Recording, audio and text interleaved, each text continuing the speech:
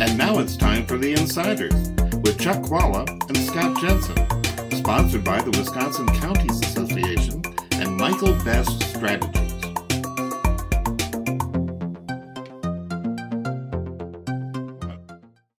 I'm Chuck Chvala, former Senate Majority Leader. And I'm Scott Jensen, former Assembly Speaker. We're the Insiders. So, Scott, we've got the budget introduced. The Republicans have dismissed it. Where are we headed now with the state budget? Well, I think the most likely answer is a rerun of the last two budgets, where Governor Evers put together a budget that had a huge liberal wish list that raised taxes, spent lots of money, sent it to the legislature. The legislature promptly set it aside, crafted a Republican budget. The governor threatened to veto it right up to the last day when he signed it, with just a few small partial vetoes. So I think that is the most likely answer for how this thing turns out. There are some who believe that the governor, now that he is unlikely probably to run again for office, could take the riskier approach, and I definitely think it's a riskier approach, and veto the whole budget. I just don't think that makes sense. You should, if someone sends you a document that has a bunch of wins and a bunch of losses, you should sign the wins, veto the losses and send it back, not veto the whole thing, but that's the threat that they have made in the past. If he does that, though, I think he will end up in a position where he is quite likely to face pressure from state and local governments, not state and local, from schools and local governments to sign the budget, because they need that money that they're supposed to get for their fall votes before they set the property tax levies around the state. So I think the most likely answer is that once again, we're going to get a Republican budget. The governor will find his wins in there and celebrate them like some sort of tax cut. And that's the way it'll go forward. Let me give you an alternative view. One of the things that the insiders have is the ability to look down the chessboard 4 or 5 moves. So let's look down the chessboard a little bit. The April election, I think we would agree, most likely will end up with a progressive winning, which means there'll be progressive majority. The next step down the chessboard, that means we're likely to see different maps that'll be on the board for 2024. Very competitive maps. If for some reason the Republicans want to continue to engage, as it appears they will, they do not seem to be learning, but they can engage in partisan shenanigans, they'll put a very partisan budget on Governor Evers' desk. Governor Evers is not up for election in 2024, and Republicans could be up in a very competitive environment in 2024.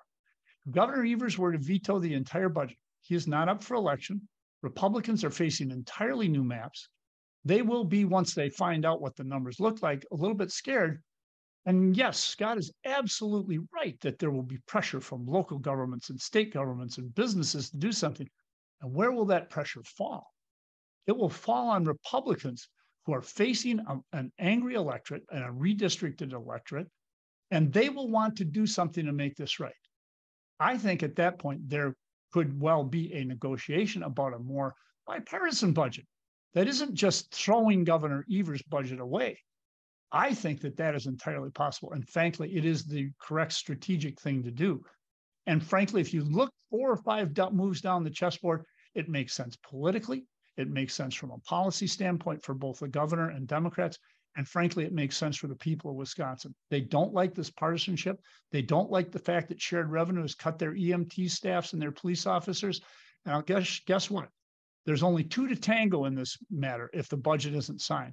And the only one that's on the ballot are Republicans in the Assembly and the Senate. I think that you could see a very different ending to this budget scenario than you had a few years ago. When the governor was new, had to show that he could govern, he's shown that now. He has an opportunity to act strategically.